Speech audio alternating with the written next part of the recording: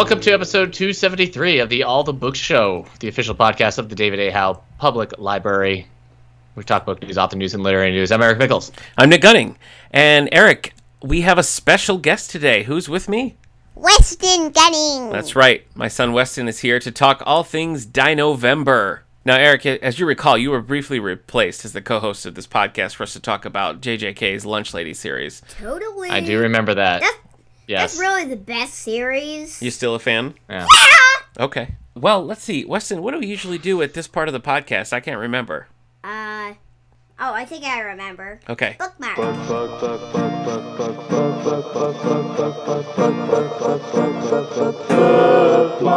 There we go. All right. Eric, what have you been reading lately? Some things I can't talk about. Really? I see.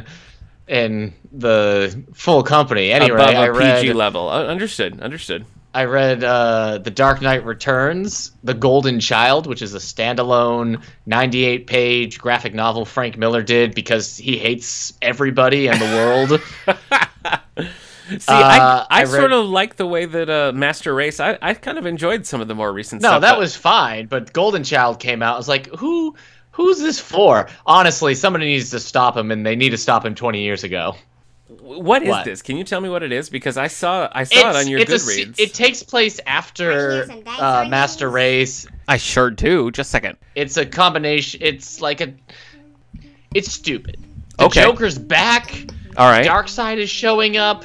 Everybody's mad. It's during the actual election, so there's a lot of Trump references. Jeez. It's just a mess. I don't know. And like the Supergirl character is there. I hated this. So it's set after Master Race, though? Yes. What a weird thing to do. What a weird because tag. Carrie Kelly is Batwoman. Right. Okay. Yeah. Do you remember forever ago when they announced that he was going to do a YA Carrie Kelly graphic novel? And then nobody ever talked about it again after that announcement? Yeah, I think they realized, like, oh, wait, we just suggested Frank Miller interact with teens. Right. Pass. Yeah. Hard pass. Okay. What else you got? I read Invincible Ultimate Collection Volume 11. I love it. Keep it coming. I read The Magic Order, which is by Mark Miller, and is actually it's an Image comic, but it's under the Netflix. Like Netflix technically published this comic. Oh, well, they got that big overall deal with Mark Miller, so I guess that makes sense. So they published this. No, how could we forget about you? We're just doing bookmark. It's Eric's turn. Just a sec. And they were going to make it into a show, but they put it on pause because of the coronavirus. Okay. But this was a few years ago that it came out. Anyway, it's like dark Harry Potter mafia stuff. Okay. It was fine. I read the first volume of The Wicked and the Divine by Kieran Gillen, which is about a bunch of people that turn out their gods and then they only have 2 years to live. And then I read Blood, Sweat, and Pixels, The Triumphant Turbulent Stories Behind How Video Games Are Made by Jason Schreier, which was a good read. How does this line up to like the other video game histories you've read?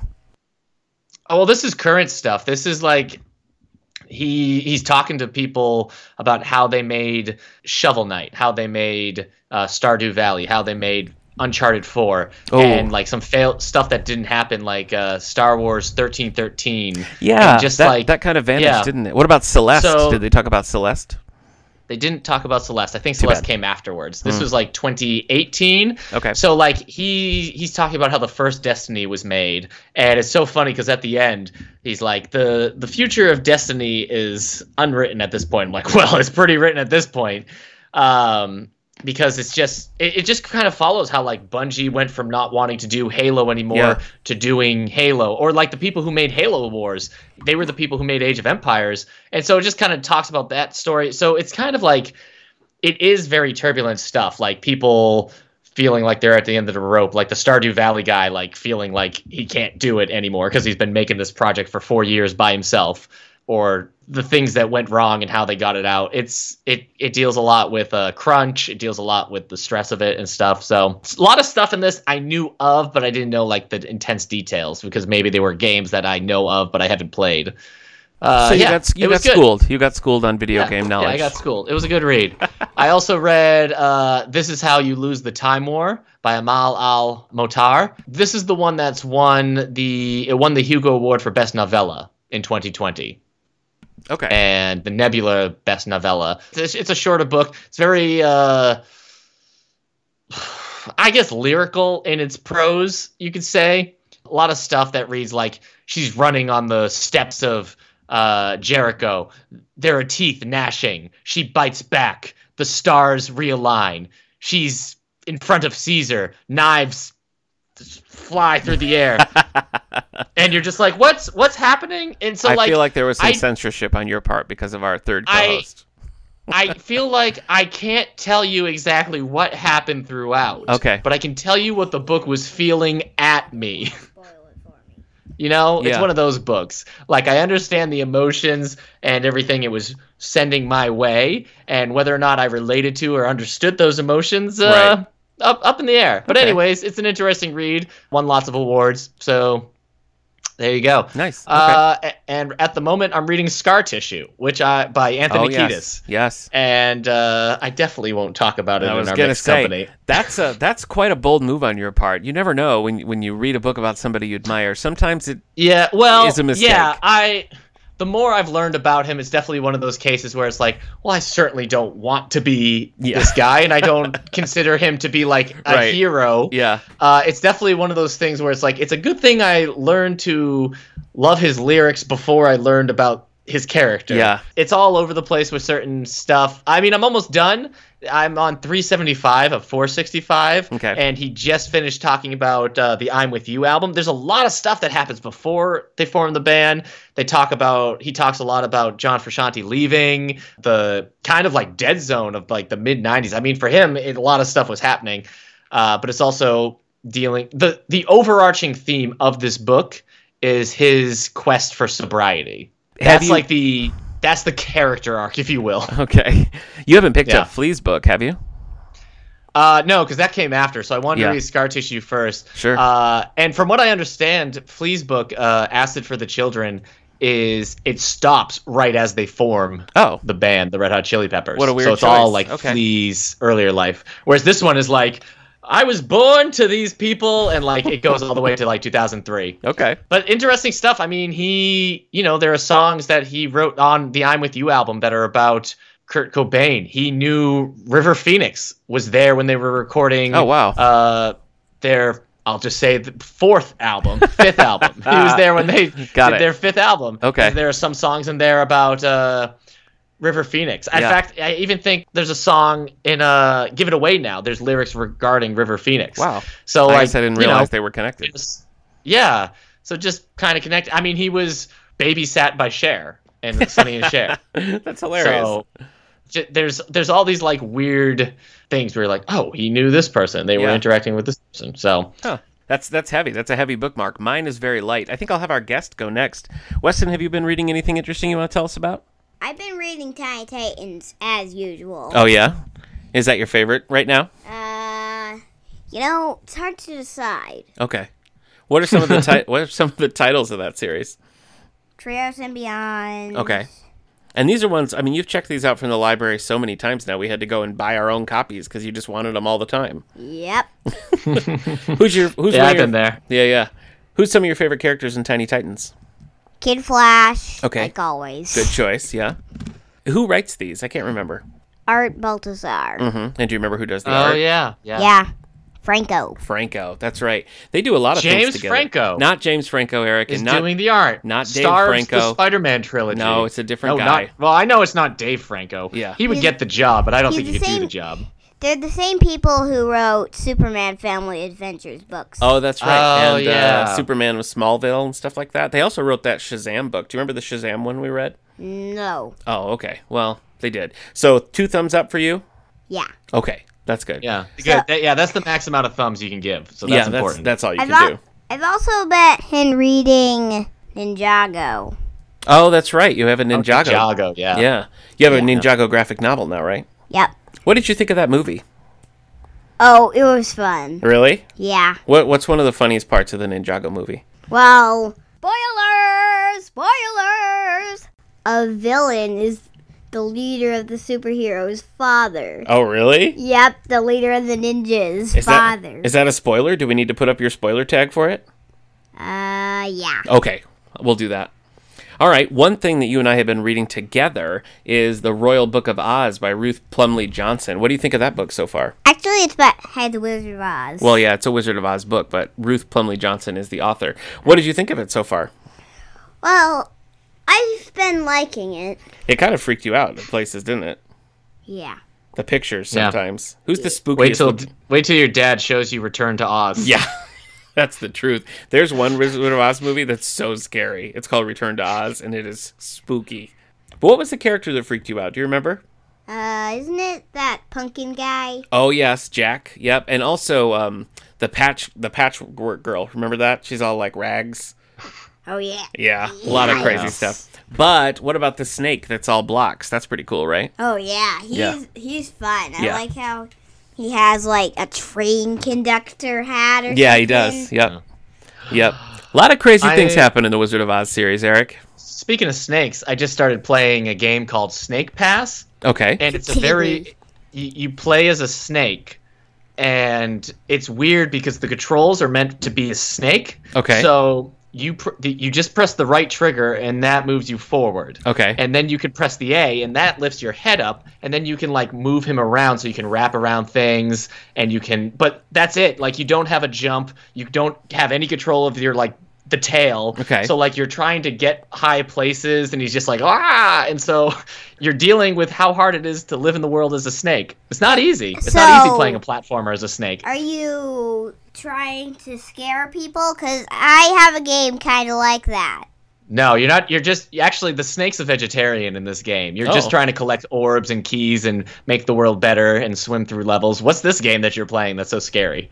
It's not scary. It's called the Untitled Goose Game. And do you know what's funny about it? It's untitled. And Untitled Goose Game is a title. And it says Untitled. That's how they get you. Yeah. And All right. you're trying to freak people out and steal their stuff. And I'm still on the farm, and I've been collecting his stuff and doing a lot. I finally got his keys, but now I'm stuck. So you have to like get the farmer's keys, and then you have to like open the gate. You have all sorts of little like missions you're trying to do. Actually, you can't open the gate with his key. You have to turn on the sprinkler in order to get in the garden. Oh, so it's like a puzzle game. You got to figure out what things make him do different things. Yeah, so now I have to figure out how to get him to wear his sun hat. I can't get it off the rack and put it on his head, and it's just impossible to get his hat off. That sounds crazy. Yeah. And I've been hiding stuff that he wants in his flowers. Oh my gosh. Yeah. So he's just wandering around his garden. Untitled Goose Game. I saw they have that on Switch now too. We have it on PS4, but it is on Switch and other things. I have it on Steam. And I found another place Yeah. where I've stolen their pacifier. Oh my and goodness. Put it on the river. You're a real menace as a goose, aren't you? Gary, where's my insulin? The goose got it. Get the goose, Gary. And a watermelon. My insulin. What other games have we been playing? Darn you, goose. Since that November. Eric's really digging into this goose game here. Yeah. I think he should play it, don't you? Yeah, I had it. I bought it. I bought the Goose Game for Steam because Kendra really Very wants to play it. It's a 2-player. Well, not like very fun. It's kind of soothing. Soothing. Interesting. Yeah. Yeah. Okay. You're they call what do they call him? The annoying goose. That's what people call him. The annoying goose online. He's just messing with stuff. He's just messing with people's lives. What about on the Switch? What have we been playing on the Switch? We've been playing Mega Man 11. Yes. I mean, Mega Man 2, the worst. No. We played the first 5 games. Which is the one on the Xbox? Yeah, there's like the first 5 games are like the Mega Man Legacy Pack or something. The Legacy Pack Volume 2, which is like games 7 through 10. It's like not possible to beat. That's true. Volume 2 of the Legacy Pack is so hard. But right now we're playing Mega Man 11, which is on the Switch, which you can check out from the library. Yeah, and we've defeated everyone, but now Yellow Devil. Those things are so hard to beat. That's true. Yes, they are. I mean, you have to shoot them when their eye is open. The Yellow Devil has been plaguing people since the 1980s, so this is relatable content. It's very hard. I agree. You can't. It's like unbeatable. There's no trick to it. You just have to do it. It's really hard. So we've been kind of alternating between Mega Man 11 and Zelda Breath of the Wild. Yeah. Which is a lot of fun. Yeah, but Zelda, we were almost through a tomb and we died and started us. Yeah, you have to go all the way back at the beginning. You have to go through these tombs and get these runes to like open up castles and things. And we kept getting to like the end of this one, and something would take us out, and we had to start all over again. So that's why it's nice to have a couple of games in the mix. All right.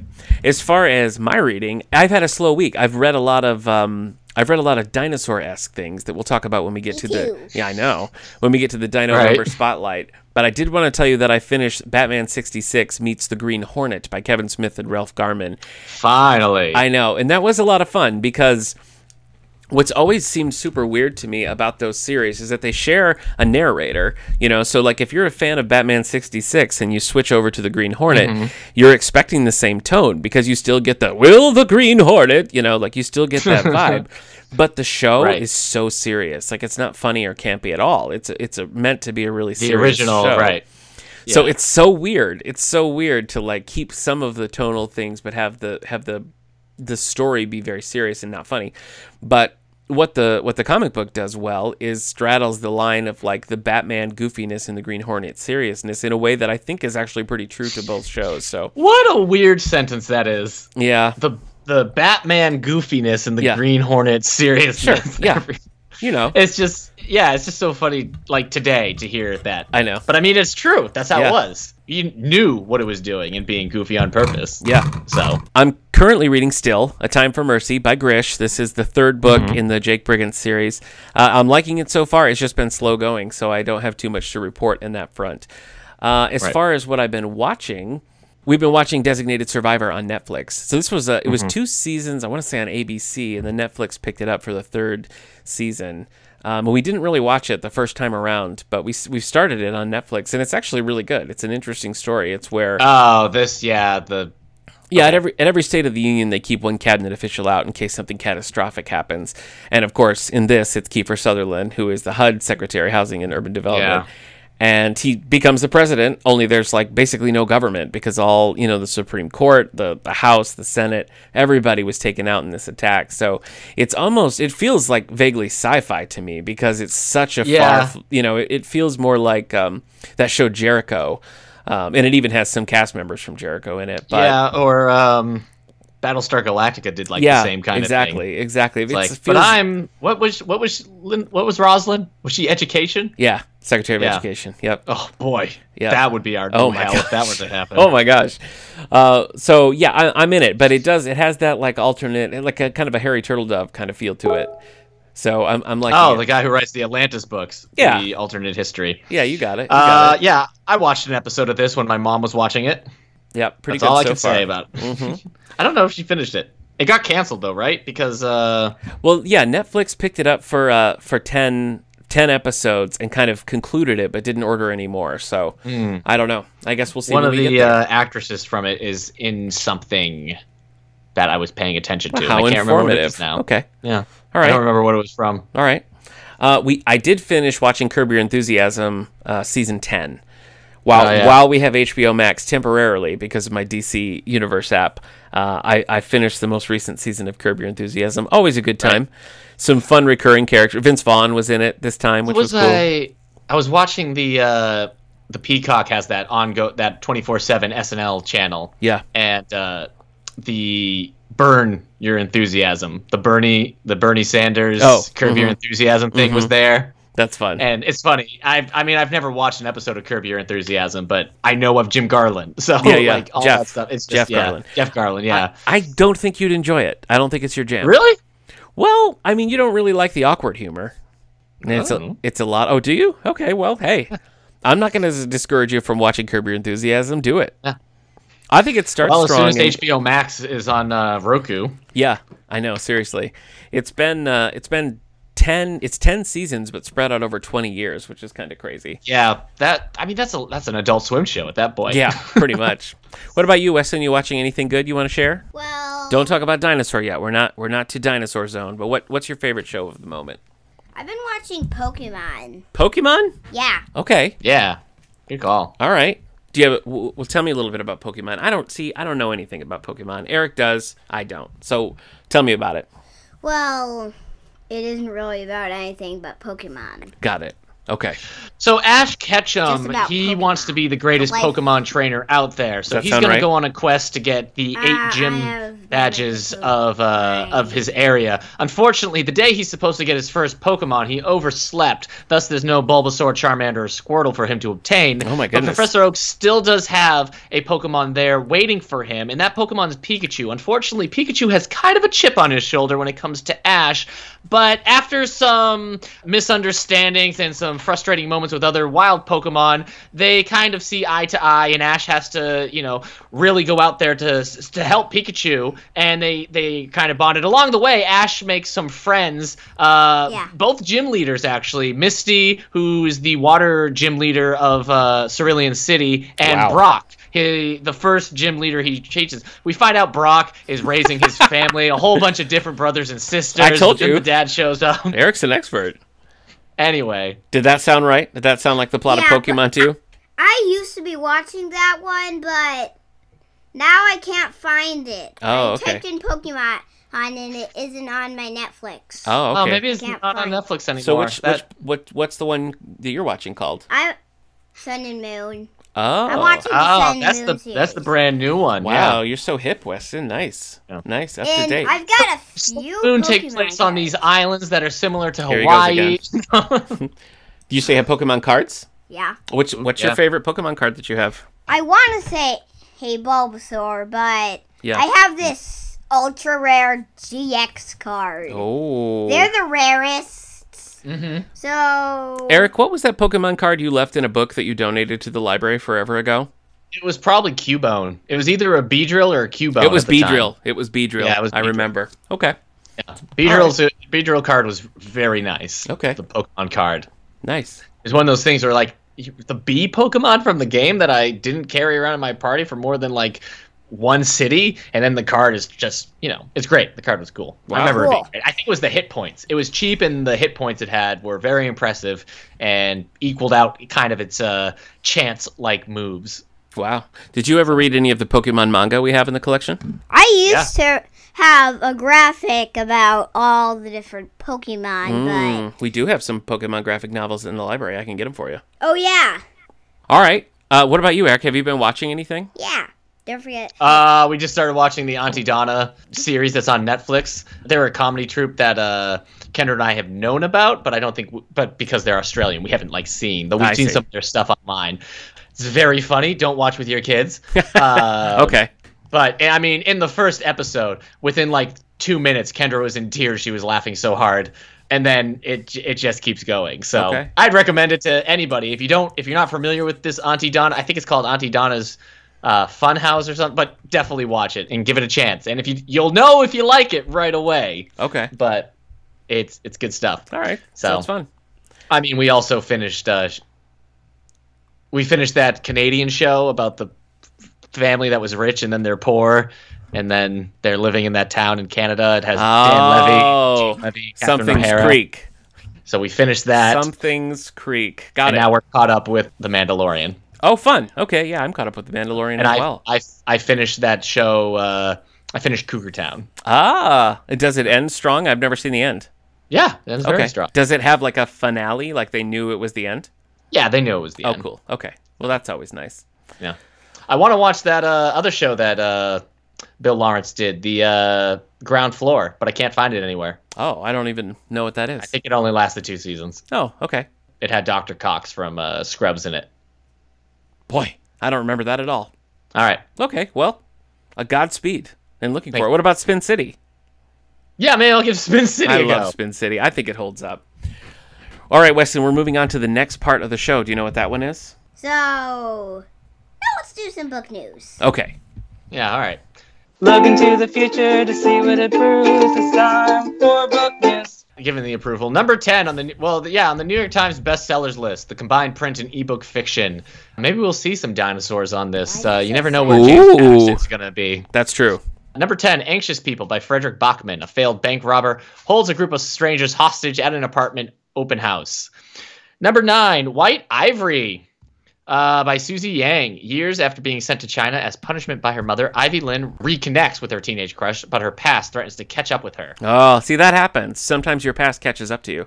So you got to be real careful. Yeah. Number 8, The Vanishing Half by Britt Bennett. I've read it. Two twin sisters who run away from a southern black community at age 16 diverge as one returns to the other, takes on a different racial identity, but their fates intertwine. But do they? That's my question. Having read the book, do they really intertwine? Number 7, The Invisible Life of Adie LaRue by V.E. Schwab. A Faustian bargain comes with a curse that affects the adventure Adie LaRue has across centuries. Number 6 is The Searcher by Tana French. After a divorce, a former Chicago police officer resettles in an Irish village where a boy goes missing. Number 5, The Evening in the Morning by Ken Follett. It's a prequel to Pillars of the Earth, a boat builder, a Norman noblewoman, a monk, a priest, a rabbi. How is that not the setup for a joke? Every time you say it, I think you're lining me up for a zinger. Okay. I've been working on this thing about regular Thomas. Okay. And how hard his life is because he's got there's a peeping Tom in the village. Yeah. People are like, oh, there's peeping Tom. He's like, no, I'm the other one. Tom. Yeah, kind of a Life of Brian situation, maybe. Okay. Number 4, The Return by Nicholas Sparks. Of a the doctor Mac? serving in the Navy in Afghanistan goes back to North Carolina where 2 women change his life. Number 3, The Sentinel by Lee Child and Andrew Child and Beverly Child and Thomas Child and Michael Child and Child. Yeah. Kid Child. I think Julia Child was there, Child. if I remember right. Yeah. Also, ooh, child. That's a child. Jack Reacher intervenes on an ambush in Tennessee and uncovers the conspiracy. Number 2, A Time for Mercy by John Grisham, the third book in Jack Briggens series. Jake. Yeah. Jake Briggens. Number 1, new this week. Drum roll. There was no James Patterson. You know what? Sometimes you go looking for dinosaur bones and you don't find them. Number 1, Fortune and Glory by Janet Ivanovich, the 27th book in the Stephanie Plum series. Yeah, I saw this and I was puzzled by it because it's the first one that's not like, it doesn't have a number. No. Yeah. No. Where's the 27th to Glory? Yeah. Or Glory 27? Yeah, Stephanie deals with a soldier of fortune from Little Havana. The book jacket has something that says, like, it's not sizzling, but it's something like that, like, or Triumphant 27, something. It's called Fortune and Glory, but then it says Tantalizing 27. Really small at the bottom. So that's weird. It seems What's going on? 26 books in is a weird time Sounds to like change. Your son is getting a little bit too much control. Yeah, I think so. I think you're right. Yeah. All right, now is the moment we've all been waiting for. Eric's basically been working his whole life up for this moment. That's right, Weston. What's our theme today? Dinosaur. Because what month is it? Dino-vember. That's right. It's Dino-vember.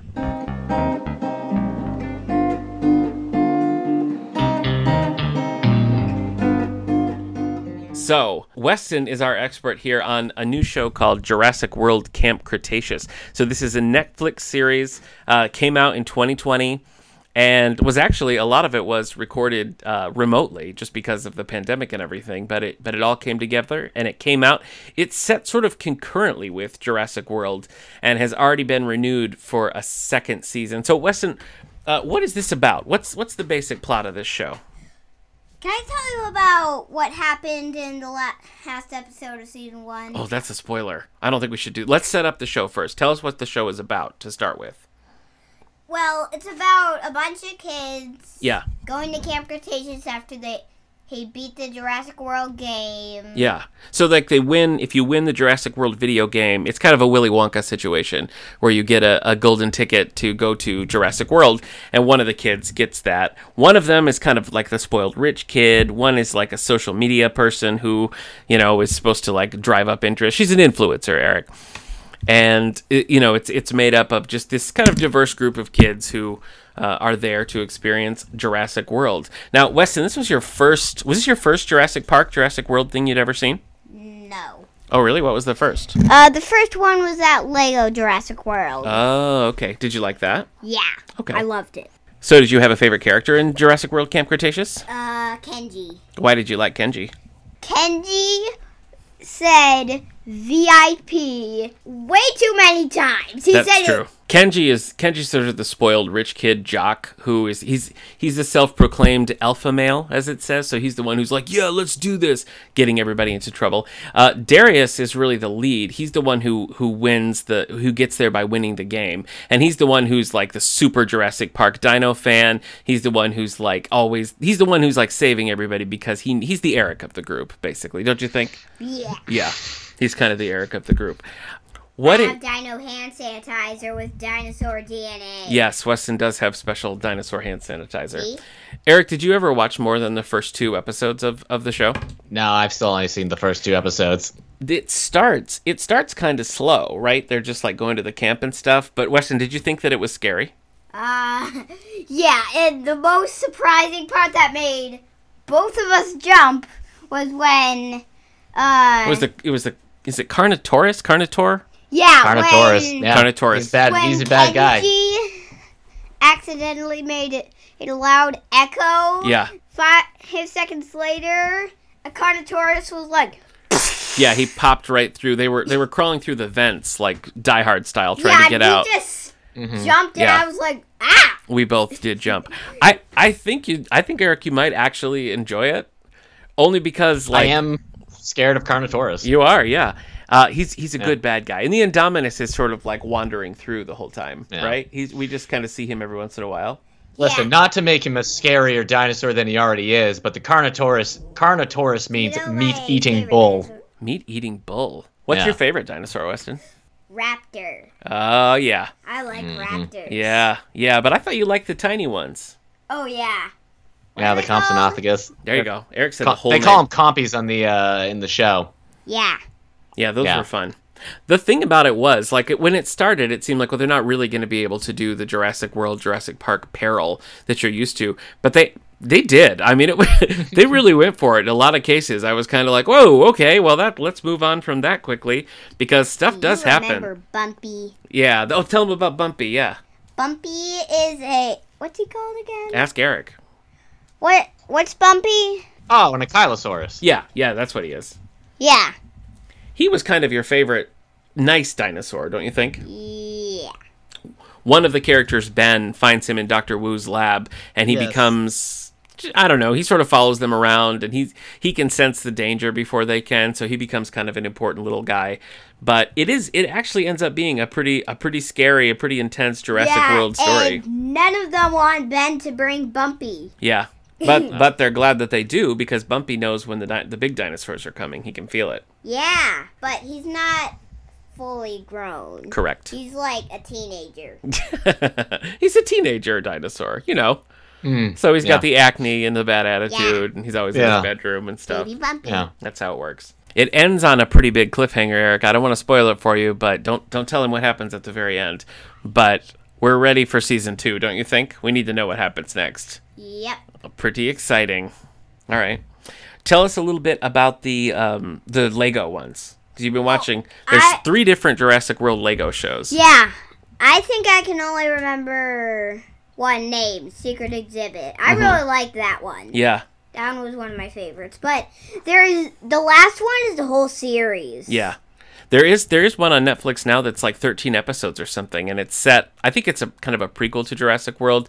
I was watching it in this dark. Yeah, it got dark out. Yeah, it was just like this, and it's kind of scary. Was it more fun to watch in the dark? Yes. Wow. The fun thing about the Lego ones is that the series, like the long series on Netflix, has an episode where Malcolm comes back, and whoever they got voicing the Goldblum character does a really good job. It's very Malcolm-esque. And there's also Owen has raptors. Yeah, Owen has the raptors. There's also one where Grant comes back. So it's just kind of fun to see those characters interacting with the new ones.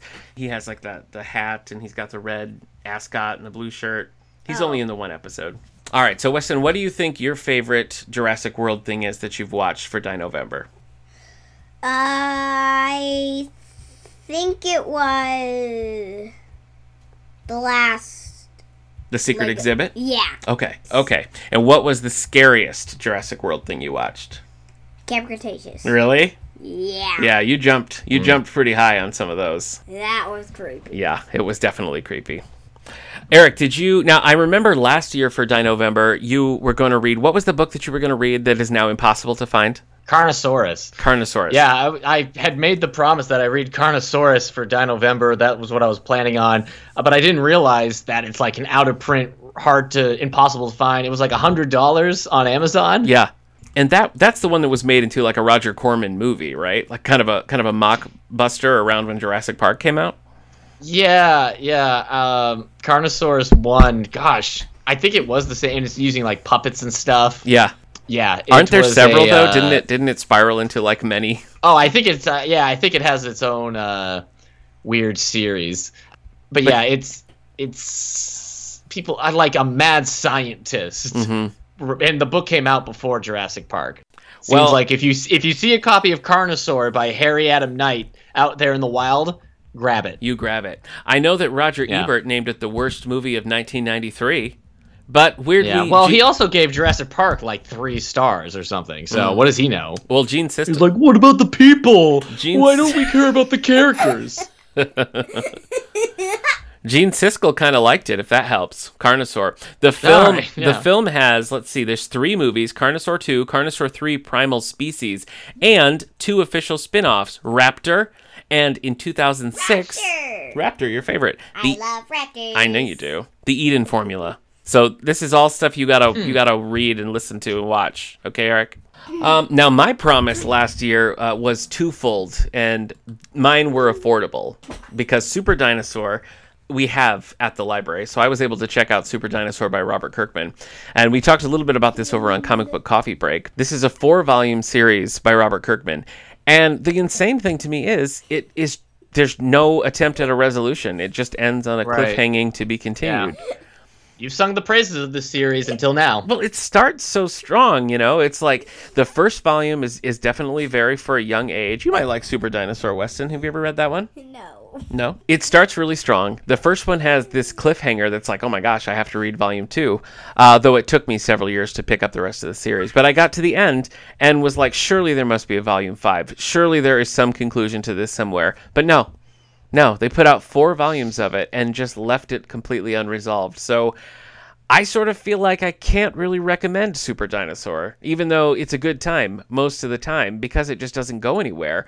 And not even like a lot of thing is wrapped up, but there's a little bit hanging. The story does not resolve in any way, which I think for that kind of thing, like a kid's graphic novel, is crazy to me. I don't know why someone couldn't squeak out, whatever it cost to have like one more concluding issue when they put it out in trade paperback, but no. The other thing I read, and this is a movie, Weston, that I think you would like if it actually came to a movie. It's called Star Trek First Frontier. And this is a Star Trek novel, of course, as you might have guessed, by Diane Carey. I thought it was a movie. No, there's not a movie. It's by Diane Carey and by Dr. James I. Kirkland. And James Kirkland, is this a name you've come across, Eric, in your studies of all things dinosaur? This... the one who wrote the Utah Raptor Red, who he just discovered. He discovered the Utahraptor. Looking at his like Wikipedia page, and he's an American paleontologist and geologist, and he actually like discovered and named several different dinosaurs over the course of his career, including the Utahraptor, which is now the state. Listen, I'm looking at all the other dinosaurs that he discovered, and it's kind of like you certainly have discovered some dinosaurs that look like other dinosaurs, but I gotta give it up. If he chose the name for Diabloceratops, well done. That's pretty good. That's a solid choice. Which it just translates to devil horned faced dinosaur. Anyway, so the book right on the cover, you know you're in for a good time because it's Kirk and Spock, and there's just a big dinosaur in the back. Do you recognize what this dinosaur is that's behind them? Is it a real dinosaur? Is it like, look out, it's a Spockosaurus? Was that a Dr. McCoy? I don't know. That kind of sounded like a Spock, look out. No, it looks like a theropod of some kind. Okay. Well, anyway. What are we looking at here? I don't know. The plot of the book is actually kind of fun. What happens is they're on this mission, watching this, some Stargo Nova. I don't even remember what it is, but they basically find themselves in the past, And there's this whole like time travel situation, and they don't really know what's going on. The bulk of the story, they're in a point in time that they think is the present, but Earth is completely under, like there's nothing there. Like there's no humans on Earth. It's just like a big jungly kind of planet. Right. Does somebody suggest they're in like the 1980s, and then somebody's like, but those are dinosaurs, and McCoy's like, you've never been to the 80s. No, but I would read that too, honestly, if that were to come up. No, but they find out that something happened that prevented Earth being developed into like the society that we know, and it's just like the dinosaurs never died off, and so like humans and mammals, just never thrived, never grew. So the kind of like The Good Dinosaur. Yeah, kind of like that. This is Star Trek's The Good Dinosaur. Yeah, pretty much. I don't like that movie. How do you feel about that movie? I think it's fine. Okay. I think if that's the worst we're ever going to get from Pixar, and it's not, that goes to Cars 2. No. I beg to differ. Monsters University is much worse than Cars 2. All right, you're right. But anyway, okay. Good Dinosaur is not their worst film, and I think there's some stuff in there. Okay. And they choked me up at the end. Yeah. But you don't have to work too hard like that. That's true. A Pixar movie about dinosaurs, I mean, you always you were always going to be there. So anyway, they end up sort of teaming up with Vulcans, and there's a whole thing with the Klingons, and you know, so it's just sort of like, what if the Starship Enterprise showed up on Earth, but it was just like dinosaurs. And there is some pretty cool stuff where they're down on the planet and they're like being stalked by dinosaurs, and it gets real technical about the dinosaurs. So I think that Dr. James I. Kirkland did all right by the Star Trek crew here. And his last name is Kirk. His name is James Kirkland. So, right. I mean, right there you have a pretty good connection. What else you got for Dino-Vember? Did you finally read that book? You haven't been able to let me finish talk about the rise and fall of the dinosaurs. Oh my gosh. History of the Lost World by Stephen Brissett. Yep. All right, let me hear it. I don't know. As I've said before, your mileage might vary on this, because sometimes he's talking about, like, how do sauropods even work? How do they live? How do they survive? How do they breathe? And then, like, explaining that, you're like, whoa, that's crazy. Sauropods, they're insane. And then he's like, anyways, I was driving down the road with my friend James Johnson, and he's a big name. If you know anything about names in paleontology, you know that you should be jealous of me right now. Anyways, we had this vintage wine. I think it was a 78. Best wine in the world. I'm sorry, and this was written by Stephen King, is that right? No, this was Stephen Brissett. I mean, he'd be talking about the dinosaurs, and then it would be name dropping and hanging out with this person. It's like, nobody asked for your travel log here. We're picking up this book for the dinosaurs. And I don't know whose decision it was to split it. It's half the size if you take that stuff out. And so I just trained myself to skim through that stuff and pay attention for when he's like, so anyway, the Allosaurus. That is a major pet peeve of mine in books or podcasts or whatever it is, when it's like the person telling the story can't resist continuing to insert themselves into the story. I hate it. So, and I'll tell you what, the marketing for this book, the cover of this book does not tell you that it's half travelogue. No. So it's got some cool dinosaurs on the cover. Slip that in there. I appreciate it because there's a whole thing on Tyrannosaurs. Okay. But then there's just a chapter for the T-Rex itself. I see. And he's just calling it. Anytime the book is like, the T-Rex is the rock star, I'm like, yeah! It's like, lived hard, lived fast. I'm like, go on! And there was actually kind of a sad moment for me, because he's talking about T-Rexes and how, like, they show up a little late in the Cretaceous, but then they're there right to the end. That the T-Rexes were there when the asteroid fell. Yeah. And, you know, they went out on top. I'm like, oh, man! So truly the Elvises of or the Jimi Hendrix, definitely, say, of the dinosaur world. I don't want to say the Elvises anymore, because Elvis didn't really go out on top, did he? He did not. No, he did not. Let's not talk about it. Well, this is quite a turnaround, because this started being the book that you read right before you went to sleep, so to help you fall asleep, and it ended up being your Rockstar Tub book by the end. So that was fun. I mean, all the conversations about sauropods was cool. Talking about how, I mean, it's crazy to think that, like, stegosaurs were, like, everywhere during the Jurassic, and then the Cretaceous was like, no, sorry, we're full up on dinosaurs. Stegosaurs, you can take a hike. And they're like, but you let the Ankylosauruses in there. Sorry. No, it's just, they just disappear. But also kind of talking about that there were less variations, I guess, on dinosaurs. Okay. You kind of had And maybe that was part of the reason they went extinct so fast. It was just like a perfect storm. It wasn't just that the asteroid fell. Right. It was that you had all these creatures that had been around for a while and had now in their designated species kind of setting, so that when the asteroid fell and things went wrong, it was just dominoes because they weren't varied enough to survive changing climates. Yeah. Which is, kind of sad thing. And talking about how North America at the time, there's like a strip from like basically Alaska down to Texas. That was like, if you look at the Cretaceous North American map, it's just this strip. And that's the strip that the T-Rex was just in. And like you've got your Edmontosauruses there, you've got your Triceratops, and you've got your Pachycephalosaurus. You've got just these plant-eating dinosaurs. Like, I guess we live on this strip with the T-Rex now? This kind of sucks for us.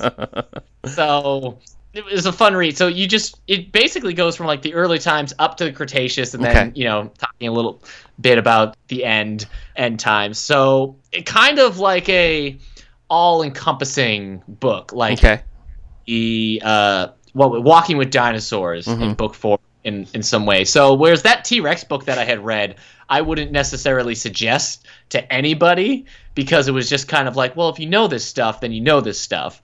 And if you don't, it seems like he's doing it in an overcomplicated way. The Tyrannosaur Chronicles by David Hone. This, I feel like, could be the everyman dinosaur book in a lot of ways if it wasn't for all those stinking travelogue stuff. Because I feel like that's going to take your attention away, and it makes it so much longer. Yeah. It's bizarre. What a weird choice. Yeah. I got to read Dinosaurs Without Bones at some point. There's also a new book called Dinosaurs Rediscovered. Why don't they have bones? Well, I think it's what we know about dinosaurs minus what we've learned from their bones. Like footprints. Someone took their bones? No, it's not a bunch of like gelatinous dinosaurs just flopping around. Blah, blah, blah, blah. Like that snake game. Yeah, like the snake game. You control them like in the snake game. Yeah, yeah, Weston, or your goose game. You know what I mean? It's just like a snake. It's more like if dinosaurs were jellyfish, is what you were saying. Sure. Yeah. Okay. So yeah, it's cool. I've learned about this new dinosaur called the Belor Bondoc. It's basically this like, I don't know, 3-foot tall raptor creature that lives on an island. Okay. Had like the double velociraptor claws. Okay. But it's like stockier and more dangerous. But because it was on an island, so you have like these smaller versions and everything. Talked about the Argentinosaurus, just about how sauropods just went like to the max, and Argentinosaurus is probably as big as any creature on land can even get. So, wow. Yeah. Okay. That sounds pretty good. I also did some scholarly dinosaur reading. This a book that came out in 1978 called Devil Dinosaur by Jack Kirby. Have you heard of Devil Dinosaur, Eric? I have the red dinosaur that normally hangs out with Moon Girl. Moon Girl, these days. That's true. Yep, he's found a new pal these days.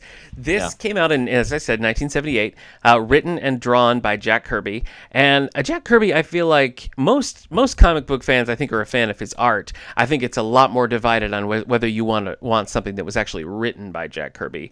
But I actually thought Devil Dinosaur was among the best of his stuff that I read. And I know that you were not too hip to read this, but I think you actually might dig it, because it's a pretty laid back story about Devil Dinosaur, who's just a red dinosaur. He doesn't talk. He's just a legit dinosaur.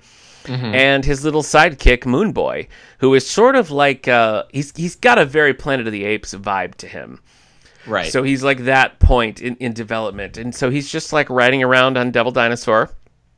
And they're just like getting into scrapes, like there's this kind of like the group of the bad guys, who chase them around, or sometimes people are trying to like take over the land, or they're just trying to find a place to like rest for the night. And there's ruffians in their zone. And yeah, so each issue is just sort of Moon Boy and Devil Dinosaur get into some trouble, and they work together to work it out. They're just in a prehistoric time, just living their Moon Boy and Devil Dinosaur lives. One issue, a little bit of cosmic trouble happens, and Devil Dinosaur finds himself in 1978 Nevada, and he's not a fan. Eric, he doesn't like it. I don't know if he'd love 2020 Nevada. Yeah, I don't think he would. No, I don't think he would. So it's 9 issues.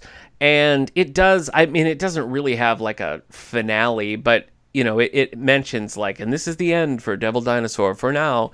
So they at least knew when the issue came out that was the end. But I actually think like But you kept reading, no? I did. Yes, I did. And in 2015, Devil Dinosaur is picked up again for the first time. He gets his own series again, and he hadn't in between ever had a title, but he'd pop up in different things. And I've had Devil Dinosaur pop up in things that I've read here and there, but I really enjoyed the 70s run, and I feel like if you haven't read Jack Kirby stuff, I think that's actually a good place to start, because New Gods or the Eternals are so trippy, and this is just very straightforward, but still has the cool look that you want from a Jack Kirby thing. Right. But after that, I was like, I like this character, I like this world, I like this setting, and so I picked up Moon Girl and Devil Dinosaur. Volume 1, which is a 2015 series by Amy Reeder and Brandon Montclair, with art by Tamara Bonvillain. As you go on... Quit name dropping. Who are you? Sorry. The guy who wrote Rise and Fall of Dinosaurs? Yeah, I wrote Rise and Fall of Dinosaurs, and I thought you'd want to hear about me and my friend just bumming around Utah, but apparently not. This series starts this way. Ultimately, the art is taken over by friend of the show, Aletha Martinez, and we did talk a little bit about her work on Moon Girl and Devil Dinosaur in our interview a few episodes back. But this is set in the current era, and there's a little girl, Lunella, who is Moon Girl. She has the Inhuman gene, and she's trying to figure out a way. She's a super genius, and she's trying to figure out a way to stop the Terrigen Mist from turning her into some sort of inhuman creature. Right. Yeah. In doing so, she somehow opens a portal to the world of Devil Dinosaur. And Jack Kirby always sort of played Devil Dinosaur like it was an alternate world and not just like set in our past. And this kind of picks up that thread. So it opens up, and once again we see Moon Boy, and we see Devil Dinosaur, and we see the group of like roughs that are after him trying to get this orb. And Devil Dinosaur actually accidentally makes his way back to the present, as he did in the Jack Kirby run, and the bad guys come after him, but Moon Boy is stuck in the past. So he ends up... Okay, good. That Moon Boy's still there. Yeah, Moon Boy's in the past. He ends up sort of teaming up with the new Moon Girl, and ultimately the Amadeus Cho version of Hulk shows up and sort of helps her get things under control. And they start a little journey, and this first 6 issues, so volume 1, ends with the Terrigen Mist coming, which is an Inhuman thing. Yes, sure is. Coming, and it just shows where Inhuman suckfest. Yes.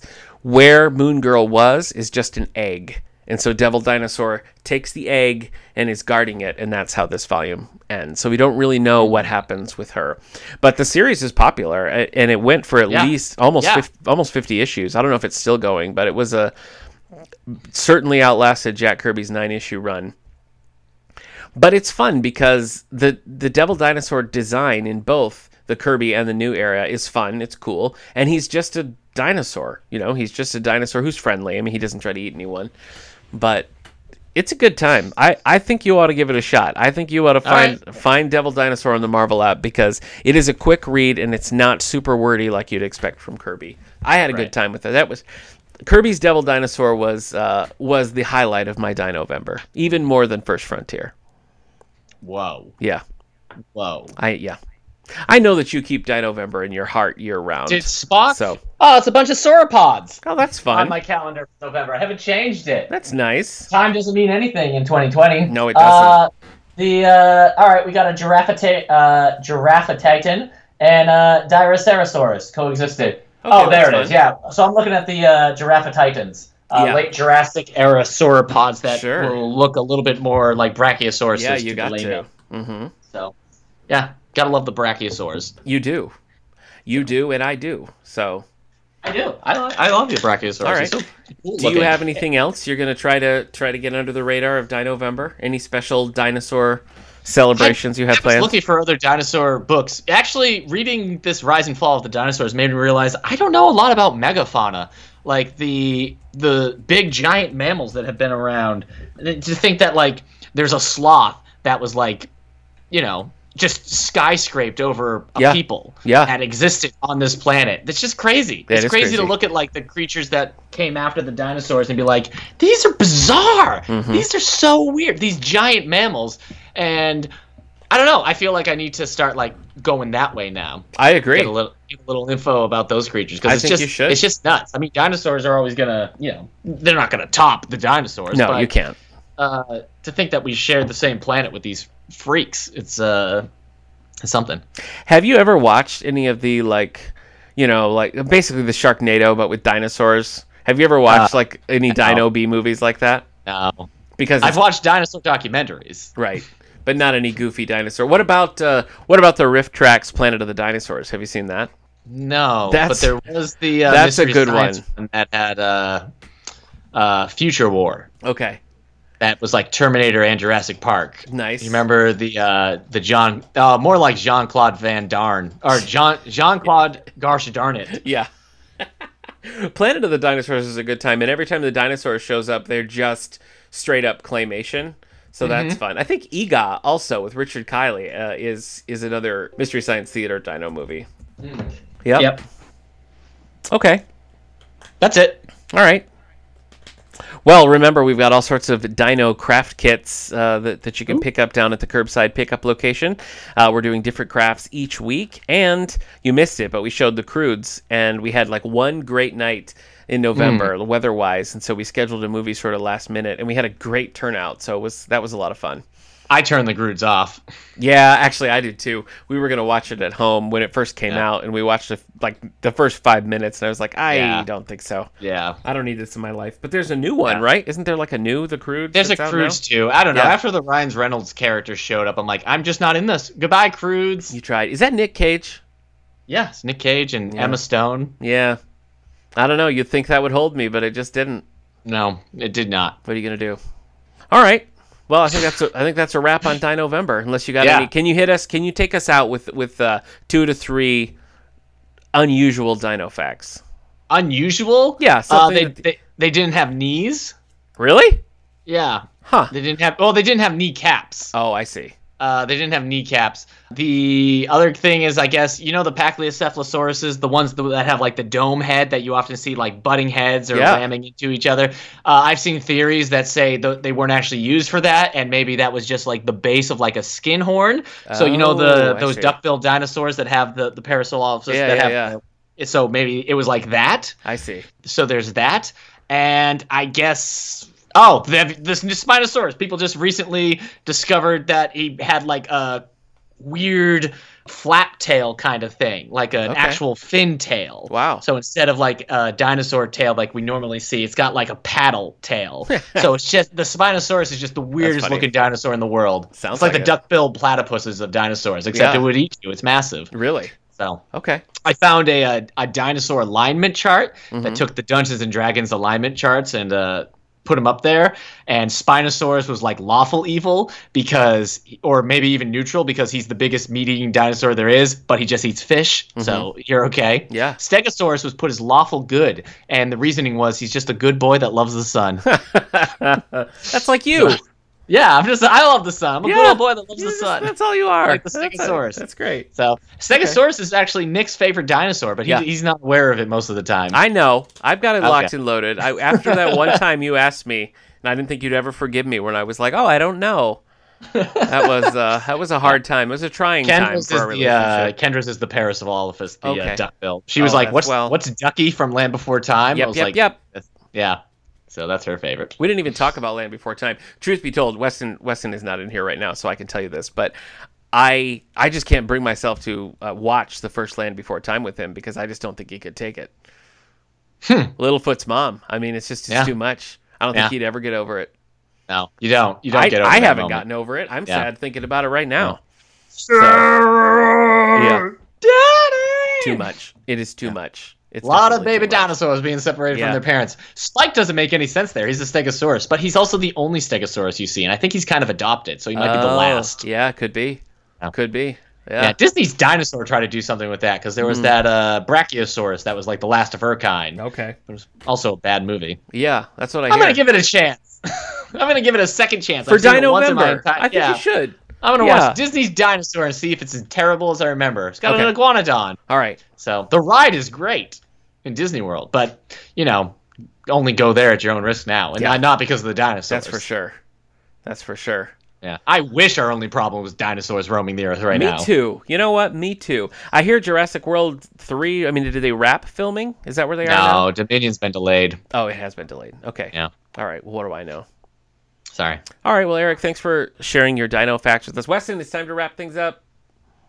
All right. Well, I want to thank our special guest, Weston, for joining us. Weston, thanks for reviewing Jurassic Park Camp Cretaceous. Thanks. Bye. It was scary. It sounds too scary for me. You think it's too scary for Eric? No. You should watch it. All right. Well, I got to finish it then. I'll catch up and I'll let you know. All right. Yeah. All right. Well, that's going to do it for this week's episode of the All the Books Show. You can join us next week when we are doing a retrospective, a look back on 5 years of all the books. So we'll see you then. Bye. Okay. Bye. All right. Thanks, buddy.